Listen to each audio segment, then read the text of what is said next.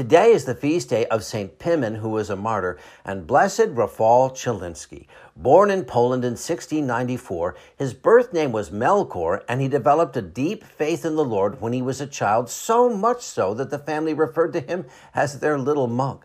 However, his first choice for a career was the military, and after graduating from a Jesuit university, he joined the army and became an officer. Although he was an outstanding officer, Melchior's desire to serve the Lord resurfaced, and much to the distress of his superiors, he decided to join the Order of the Conventual Franciscans in Krakow, where he was given the name Rafal. Ordained in 1717, Rafal was a young priest on the move, assigned to 9 different parishes before finally landing in Chylinski, where he would spend most of the rest of his life. Rafal had a special love for the poor and sick, and during a flood in Warsaw and an epidemic which followed, he spent almost 2 years working tirelessly to help those in distress.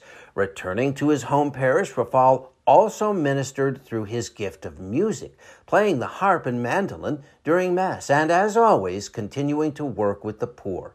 He died on this day in 1741 at the age of just 47, and after his death, Chylinski became a pilgrimage site for those seeking his intercession.